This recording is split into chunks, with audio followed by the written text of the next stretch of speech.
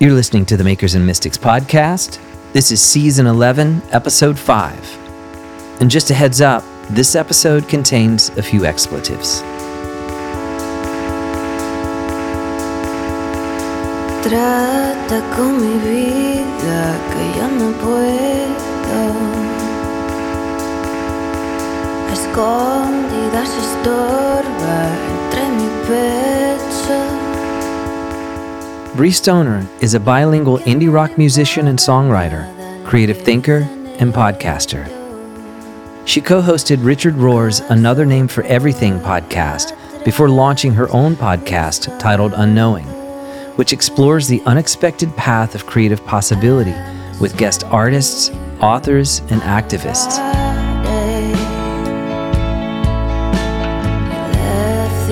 Bree studied theology at the Chicago Theological Seminary and served as program designer at the Center for Action and Contemplation in Albuquerque, New Mexico. In this episode, Bree brings a thoughtful perspective on art and the urge for transcendence. She talks with me about embodiment, being grounded, and the somatic connections of our deeper spiritual yearnings.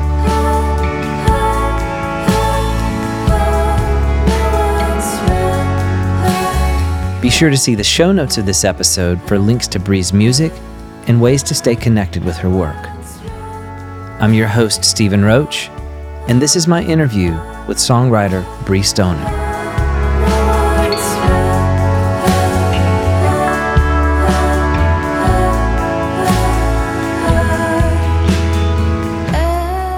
Bree, thank you so much for taking the time to talk with me today on the Makers and Mystics podcast. Thanks for having me.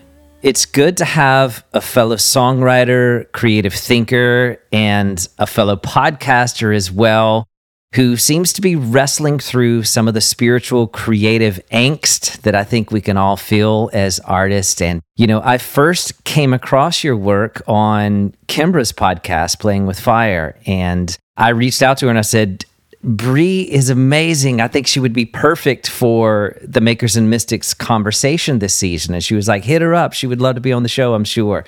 So if this goes terribly wrong, you can blame her for the introduction. Okay, it's your fault. That's right. Exactly. Well, this season on the podcast, we are talking about art and the urge for transcendence. And I know on the episode you did with Kimbra, that was a large part of your conversation was transcendence from your perspective. And so I'd love to get you to weigh in on that a bit in our conversation, as well as I want to talk with you about your songwriting and your creative process and whatever else we get into. But to get us going, let's just start there. What does transcendence mean to you at this point in your life? It's really it's such a loaded... Maybe I should say, at this point in your day, maybe is a better question. Yeah. It's a loaded question, right? Because the term transcendence evokes a lot of what we've learned from spiritual frameworks through religion, through philosophy. It connotes the idea that we are imprisoned in a certain mindset and worldview, that we're limited. Plato's allegory of the cave comes to mind, right? That we're like these human beings that are chained up in this cave and like we're looking at shadows playing out on the wall and we think that this is the entirety of our life and our world. And so this worldview that utilizes this term transcendence tells us that actually we need to break through to be able to understand. That if we really want to know what's going on, we need to have these like critical breakthroughs. And while that's not necessarily untrue, and that's not something that I don't feel aligned with, I think I'm looking for some more organic terms and frameworks these days, maybe something more ecological. I would rather think about metabolizing and composting. So if I wanted to use the term transcendence, I think for me it would be more in relation to creativity. So rather than transcendence as a need to break through in order to know, like some sort of ultimate truth or knowledge, to actually see and have this experience of like consciousness and unitive consciousness and non-dual consciousness, I would much rather talk about like, how is love moving through you to metabolize all of you, that which is dying, that which is alive, that which is messy, that which is beautiful, into a creative expression, because life moves toward moreness. And so that's where I'm activated. That's where I'm interested in exploring, is the direction of that moreness and where it takes us. So if I had to use the word transcendence, I would couch it with all of that. And the reason I'm hesitant to go there is because I don't necessarily feel that we have been let me say it this way. I don't necessarily feel that we're currently being served by any types of worldviews, maps, or parameters that create this separation from reality, in which, like, you know, we need to like break through in order to really understand something. That the idea that spirituality or the spirit is separate from matter. So I'm kind of more in the eco-philosophy side of things, where I'm like, let's just shake this shit up. It's all messy and intermingling and interpenetrating and interrelated. So instead of trying to break through into some perfectionism or to some enlightenment, I'd rather talk about what is metabolizing, what is being transformed in us, and what is being expressed in creativity.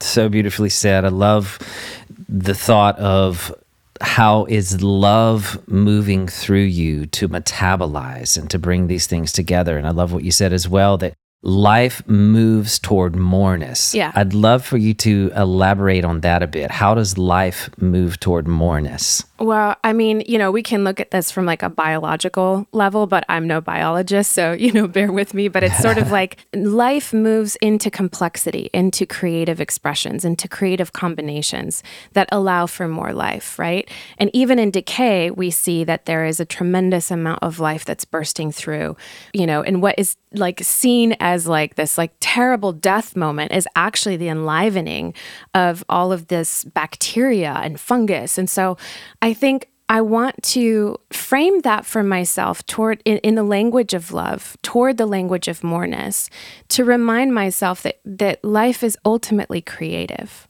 right? Mm-hmm. That life is ultimately seeking new combinations and unseen possibilities. And that moreness that is on the other side of what we know is terrifying. So that's why it's really freaking hard to be a maker, yes, to be an artist, or to be a creative, or to be human, because I actually consider everybody who's alive to be an artist and a maker. Absolutely. Because you're making something out of every choice you make with your life. Mm-hmm. But what's difficult about that is the not knowing, is the unknown. Could be the things we haven't imagined yet, the things we can't even imagine about our own lives or about our own potential. So it's much easier to stay like back in the familiar and like rein life in and try to stay like in the predictable landscapes that we know, versus being called into, to quote one of my friends and one of my favorite philosophers, Bayo Akomolafe, the wilds beyond our fences. You know, you're talking about the unknown, and what stands out to me about this is I think that the unknown either elicits one reaction or the other. It tends to be a very visceral thing for some people. In other words, you either rush into the unknown with curiosity and excitement that you're on the frontier of a creative discovery, or the unknown terrifies you, and so you back away from it, back into convention, back into familiarity, even if it's a dysfunctional familiarity. Sometimes we would prefer a dysfunctional familiar over an unknown, you know what I'm saying? Mm-hmm. And so I think that something that the artist and the mystic might share in common is that when we gaze into the unknown, it elicits that sense of awe or reverence or curiosity that often leads to creative discovery. But I'd be curious to know from you, when you think about the unknown, what is your posture in relationship to it? Yeah. Well, I started a podcast called Unknowing because I kind of feel like this is the whole landscape. This is the whole journey, is that we never know. So if we're really honest with ourselves, we are perpetually in unknowing. So the question then becomes not like, how do I get to the other side of unknowing, or how can I know? But the question is, how can I be membered in the midst of unknowing? How can I remember myself, reconnect myself to my own body or to my own sense of connection to the world around me, to feel myself as belonging so that I can relax enough to be playful in the unknowing? So I think in terms of pleasure, I think in terms of playfulness, I think in terms of presence. And these are all practices for me that help me sort of ease into the discomfort of the terror of not knowing what's next. I mean, and it's real, right? Like those of us who are artists, or most of us, are living with that sense of like, okay, I don't know, like what's, I don't know what shows I'm going to play next month. I don't know if I'm going to be able to pay my bills. I don't know, like, if I'm going to write another song or paint another painting. But all of us are facing that unknown in different ways. I don't know how my kids are going to do. I don't know if somebody's going to be struck with an illness. I don't know if my marriage is going to work out. So to some degree, we're all in that. And then the question becomes not whether we're in it or not, but how do we make peace with it, or how do we relate to it? Do we try to have control over it and dominate, or do we seek to be in relationship to it and create? Yes. And I would think that when I think of the mystics, I think of that posture of openness, that posture of receptivity, which I think is also two of the fundamental qualities of the creative process, is coming to a place of receptivity, coming to a place of openness. And I think sometimes it doesn't necessarily take away the terror, but it does position us in such a way that we can more easily move through some of the experiences of the unknown, would you say? Yeah, I mean, I'm thinking about love, right? And love is unknowing. Like when we love somebody, we are choosing to embrace the mystery of what cannot ever be known about the other person. Mm-hmm. And we're saying, I choose to be in relationship about what is unknown within you. I choose to be in a continual conversation with you over time. But that also requires risk taking. Mm-hmm. And in order to take risks and be vulnerable with each other, we have to learn how to stabilize ourselves, how to ground ourselves, how to relax the body enough to be flexible and fluid and dance with that mystery and risk taking. Mm-hmm. When we seize up, when we're in panic, or when we're trying to control, I mean, listeners can't see that I'm doing this, but I'm clenching my fists, right? My jaw gets really tight. My diaphragm seizes up. And as any singer can tell you, if you're in that state, you're not going to be able to get your breath under you enough to be able to sing. Any dancer will tell you, if you're seized up like that, you're not going to be in flow, and you're not going to be as graceful. You're not going to actually be able to move with the music. So there does seem to be something about life and creativity and love that requires us to be vulnerable, to be fleshy, to be soft, and to move into that unknown with courage and with that kind of playful curiosity. Yes, I love it.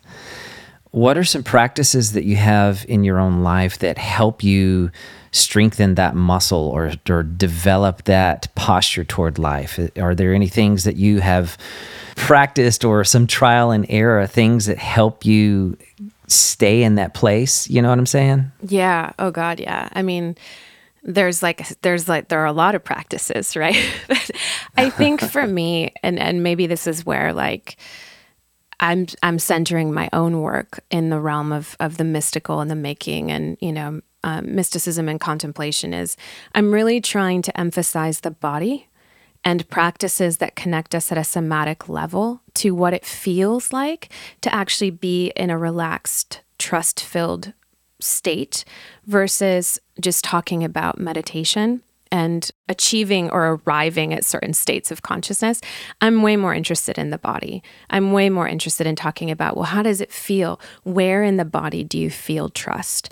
How does it feel when you feel grounded? You know, what are the things that you experience in the body in your, even within your breath when you are in a state of connection and feel like you're related and connected to the earth itself. So one of the things that I teach in my classes is to build that awareness of the creative circuitry of the body, to begin to tune into these different energy centers and the stories that we have lodged or stuck there.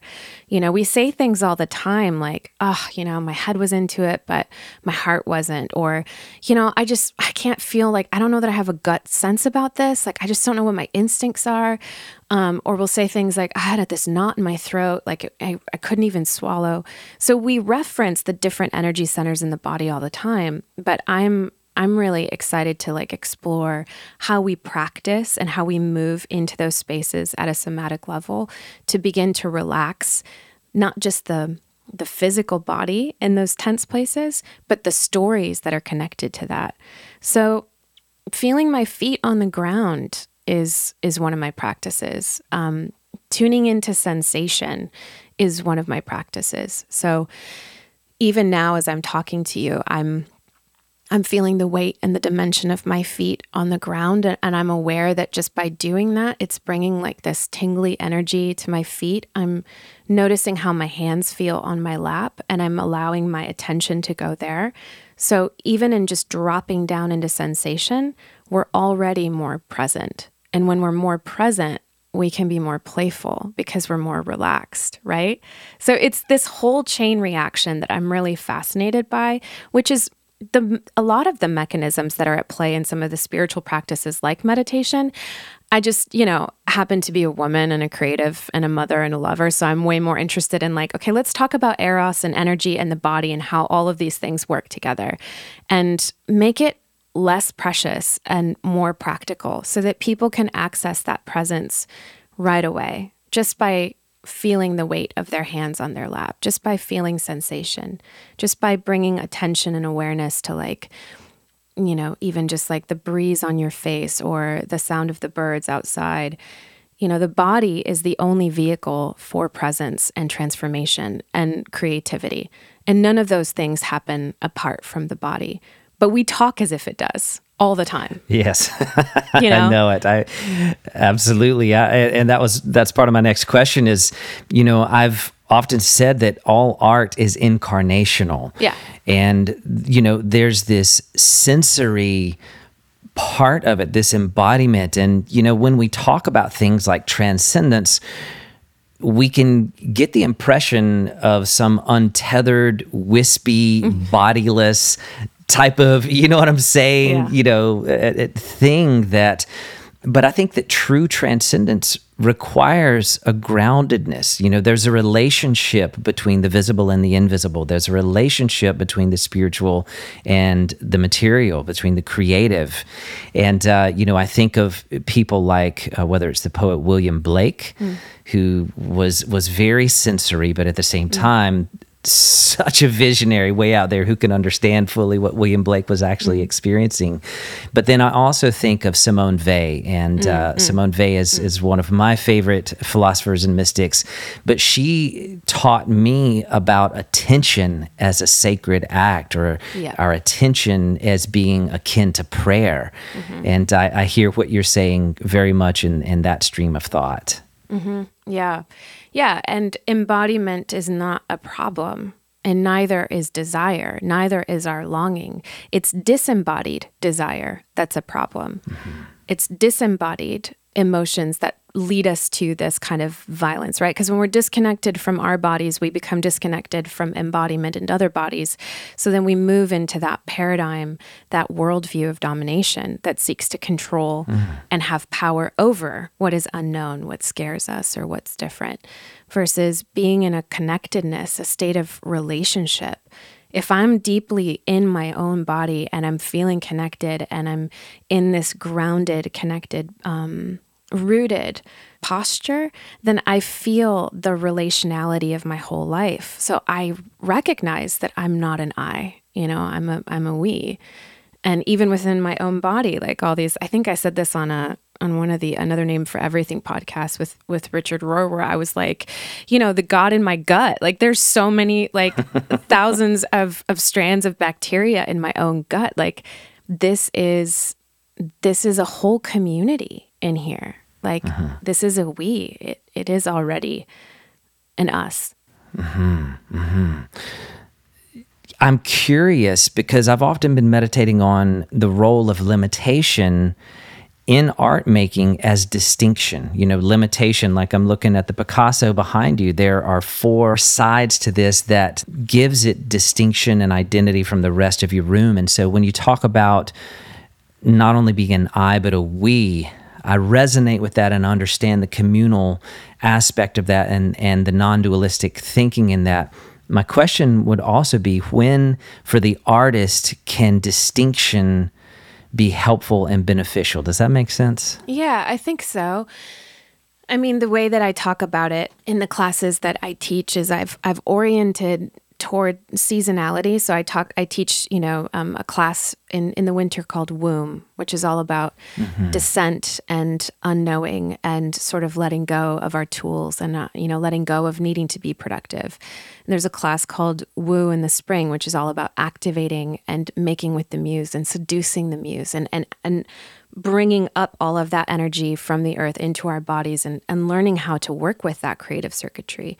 And in the summer, it's about wield and how do we wield that energy? How do we put the tools to the earth and cultivate and make and manifest our creative projects? But wielding energy is a very different thing than trying to force ourselves to be machines, right? Yes. So if we're makers, we're seeking to be in relationship with and power with instead of power over. So I guess to your question about distinction and like how that shows up, I often talk about frustration. And frustration is when we experience that rub between something that has been and something that could be, both coming together with this like rubby tension inside of our bodies. And so I feel that desire that manifests through that frustration is creative, and it is a distinction because it's manifesting something new. It's saying like, okay, I actually don't agree with you, Richard Rohr, on this particular view that you have as a Franciscan priest. I mean, I think you're amazing and you've brought so much to so many of us, but I actually have a slightly different perspective as, a millennial musician and mom and maker. This is how I would interpret that worldview, right? So whenever we add our voices, we are offering a distinction. But if we are in relationship with and in that connected place of embodiment, I don't need to be against Richard to add my own voice. Yeah. So good. Distinction doesn't become a separation. It becomes a harmonization. It's adding that seventh, that like really like, ooh, like, okay, yeah, no, that feels good. So we can harmonize and add to each other, and we can view this whole thing as a co-creative act of a symphonic unfolding, as opposed to being like, ugh, I was once an evangelical and now that, like I'm just going to burn the whole thing, which is again why I'm drawn to this language of composting. Because in composting, we're letting something go, but something is emerging in the midst of letting go of it. So it's more complicated than just a binary of like being against, if that makes sense. Totally. And I think what you're saying as well about knowing the seasons and being sensitive to the season goes back to what you said earlier about attentiveness. Yeah. And I think as we cultivate that attentiveness, both in our spiritual practices as well as our creative practices and just in life in general, cultivating that attentiveness can help us to be more sensitive, more sensitized to where we are in the moment. And I love what you said about distinction doesn't have to create an either or, but it can, with a posture of humility, I would say, allow to even greater unity in the midst of the distinctions. Yeah. Yeah. And that seasonality and that harmonization that you just named is important because, a lot of the philosophical frames that we've been trying to build on are very linear and are very binary and are very ascent driven. That separation of matter and spirit, and the idea that we have to climb that 7-story mountain, sorry, Merton, to get to the top. Right. I'm just so over that. I'm so over that frame. I'm so over that picture. It's so static and it's so two-dimensional. And I would much rather be in a relational connection to a cyclical, shocking, right? As a woman that I would say this, to a cyclical worldview when we're talking about transformation and creativity. It's always cyclical. So transcendence happens every spring or every time you write a song or every time, but then you have to be ready for the descent. You have to be ready for the relaxing and returning into a posture of unknowing, of letting go, of putting the tools down, of not being filled with insights and illumination, but actually feeling like, really deeply pressed into the earth and grounded. Yes.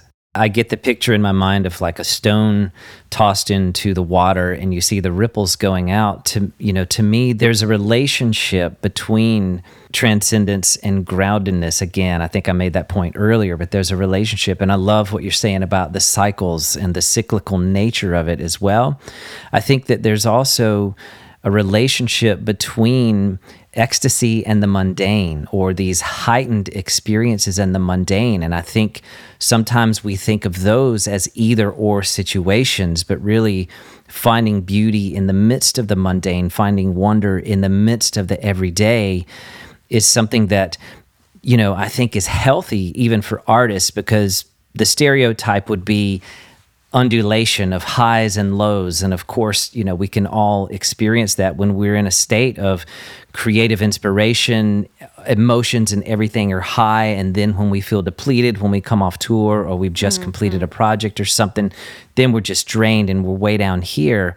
But I think there's also a posture and a place, at least that I practice and seek to discover in my own life, where wonder and the mundane harmonize together in that way also. Yeah.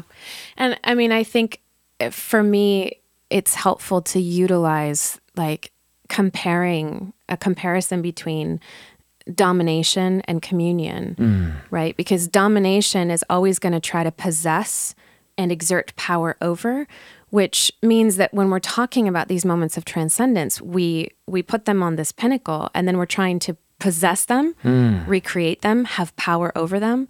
So if we're in a posture or in a state of relatedness in which we're allowing a paradigm of communion to drive our creativity, I love that. Then it's no longer about reaching this zenith, these artificial arrival points that we've created that mean nothing.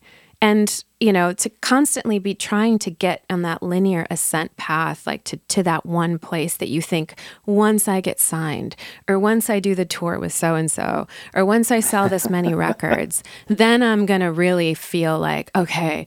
And it's bullshit, because you're just going to feel exactly like you feel now. So I really see that as a symptom of the industry changing what it is to be a maker and trying to turn us into machines, trying to make us all about the product, right? But the process is the product. We are our art. Yes. So if we're in relationship to ourselves, we're learning how to be in relationship to the wholeness of ourselves, to the moments when it's like, yeah, the song's not coming right now. I'm going to put this tool down and just go for a walk. Or you know what? I'm going to choose to see that making dinner and having dinner with my kids is somehow mystically connected to the song I'm going to write tomorrow. It's all one thing. If I'm making love, I'm praying. If I'm praying, I'm writing a song. If I'm painting, I'm writing a book. It's all this web. So then there aren't any highs or lows in a web. It's just a web. There's not a zenith point of arrival in a giant cycle. It's just the continuation of the flow. So I think that's kind of what I'm trying to orient myself to. You mentioned unknowing, and you mentioned your podcast. And I have to say, I want to bring that into the conversation because I may or may not have binged the whole thing. Oh my God, I'm so sorry. That's a lot of unknowing. Totally. I'm completely unknowing right now. I've listened to them all. I may or may not be a little jealous that you had Ilia Delio on the show, Oh, yeah. but I've been working through that as well. Okay. But I'm curious to ask because we've been talking about frameworks as well, and in kind of essence and form is the way that I think about that. And you've had a long and winding spiritual journey of your own, and you've talked about it a lot. You grew up in an evangelical missionary home life, and you've been on this journey of processing. I don't know if you use the term deconstructing. I do love what you say, composting. Yeah. I like that much better, but I'd love to know some of where you are in your own journey now in this wrestling. It sounds like you've come to a place of peace in yourself and understanding. Speak to me some about that part of your journey that led to making the Unknowing podcast and where you find yourself present day. Yeah. Well, just a small question. Yeah, right. Well, I started the Unknowing podcast because my life was a shit show and I didn't know what was next. And so I decided to explore that in a more public way. But, I just finished the final season of Another Name for Everything with Richard Rohr, which is the CAC's podcast. And that was such a special and incredible season of my life and an unforgettable experience to be able to get to sit at the feet of really a true mystic. And he would never call himself a spiritual master, so I won't say it, but like somebody who's really done a shit ton of work and has arrived at love. That's how I would describe him and everything that he teaches and represents. It's just more love. And so at the end of that experience, it coincided with this really cool organization that I was working with in Washington, D.C. And it kind of like went through one of those COVID like disband moments because there was no funding. And it has since reconvened and become a whole different thing, focused more on policy. But at the time, it was just this like, okay, shit, like now I don't have a job. This podcast is done. We're going through a global pandemic. Like, what do I do here? Like, I don't, And as a single mom, I've been divorced for 6-7 years now. So it was a real moment of reckoning within myself to say, okay, I could just go find a job as another creative blah, blah, blah for another cool contemplative org doing blah, blah, blah. Or I could actually trust that I might be pregnant with something myself, that I'm ready to express all of the things that I have been slowly digesting and metabolizing with the sound of my own voice, through music, through painting, through this podcast, and now I'm currently writing a book as well. So that was really the basis for beginning to explore unknowing, because I had this experience, and I know you relate to this, of as a maker and as a student of the mystics and as a practicing mystical mutt. Yes. That both creativity and transformation must go through the gate of unknowing. There's no other way. For love or for creativity to be born, we have to let go of what we think we know to make room for what could be. And so that became really the basis of not just the podcast, but my own kind of spiritual composting, as you mentioned. Because coming through that like experience of the CAC felt like the zenith of the new, contemplative mecca. It was sort of like, oh my God, you worked with Richard in the CAC, and oh my God. And it was just as full of like confusion and human shit like any other organization, right? Like just all sort of bureaucratic drama. But what happened is that I had that experience of falling through into this moment of reckoning that in a very similar way as I was wrestling with like, okay, do I go just get another job or do I like figure out what I want to do? I had that moment spiritually where I realized like, okay, I could just keep chasing spiritual teachers and spiritual frameworks for the rest of my life. Or I can trust that everything that has been said about this idea of incarnation could actually be true, and that I can express this myself in my own unique way. And one of the metaphors I've been using for that has been talking about, the wardrobe of Narnia, this magical wardrobe that gets you into this magical land. And I feel that religion has been all about these maps to get us up to the wardrobe, right? You can take the back stairs or you can take the front stairs, and there's a lot of arguing about which way is better. But okay, whatever. Once you get to the wardrobe, what is interesting to me is that we're comfortable just staying there and worshiping the wardrobe. And every so often somebody will peek out of the wardrobe and be like, hey, y'all, it's there's like a whole thing in here. You might want to check it out. And so then we're like, oh my gosh, that person went in. Like, let's praise them. Like, let's put them on a pedestal. Let's read all of their, first text works. And then let's write commentaries on their works. And then let's write commentaries on the commentaries on their works. Meanwhile, we've never gone into the wardrobe ourselves. So I think my faith these days is all about the experience of having walked into that wardrobe. And now I'm just learning every day how to trust my own feet in that adventure of unknowing, and to trust the whole experience as part of the divine beckoning me into moreness, and trusting that it's good and creative and exciting.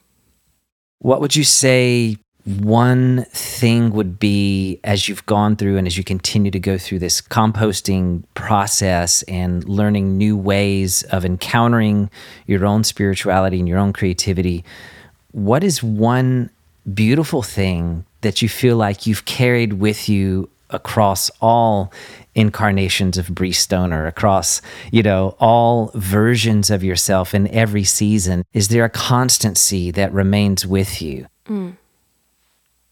I'm thinking about myself as a little girl, as a missionary kid in Spain, and this freaking, that's not the word that came to mind, fiery, energy that always heard the harmony of more, that always knew that the boxes that I was being handed were too small, that had this instinct that love was bigger than all of that.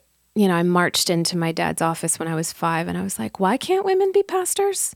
And priests, wait, why? At 5. And he explained it to me, and I'm sure it made sense, but I remember I walked out of there with this yeah, no. That's amazing. And that has stayed with me. It's this feisty belief, this stubborn belief that love is more. And when I find myself in situations in life where, I'm scared, or I'm feeling lonely, or I'm, feeling sorry for myself, or things are difficult, or the unknowing feels unbearable, I just I feel that instinct in me, like a flame that won't go out. That's just yeah, but there's more. And love is going to take me there. And I don't know how, but if I can just soften into that a little bit more today, if I can just lean into that, learn to trust that, or learn to kind of relax into that a little bit more, I know that that's where I'm headed. So that's one. And then the other image that comes to me from when I was a little girl was that, I don't know where this came. It's probably because I was classic Enneagram 4, super dramatic and self-absorbed. So I used to think that if I was going through something really difficult and painful and I was crying, I would go into my room and I would think that if I just closed the door and I just started to dance, even as the tears were coming down my face, it's just this little stubborn body, just twirling around in my room, sobbing hysterically. But I used to think that there was something about that act, that defiant act to make in the midst of heartbreak, that would draw all the angels, and that they would all descend, that they had to stop whatever they were doing because they were just so mesmerized by this little tiny human girl. And they would sit around and just watch me and delight in me. And, I don't really know that I believe all that in the same way, but what has stayed is that instinct that in the midst of our greatest heartbreak, there's always a gift. And the gift is creativity. There's always something that can be expressed through the greatest challenges of our lives that is awe-inspiring, that does draw the angels, that does make everybody like grow so quiet that you could hear a pin drop. And I feel like that's one of the greatest gifts that we have as human beings is to be makers. Well, Bree, may you always dance through the heartbreak until you reach the love that is always more.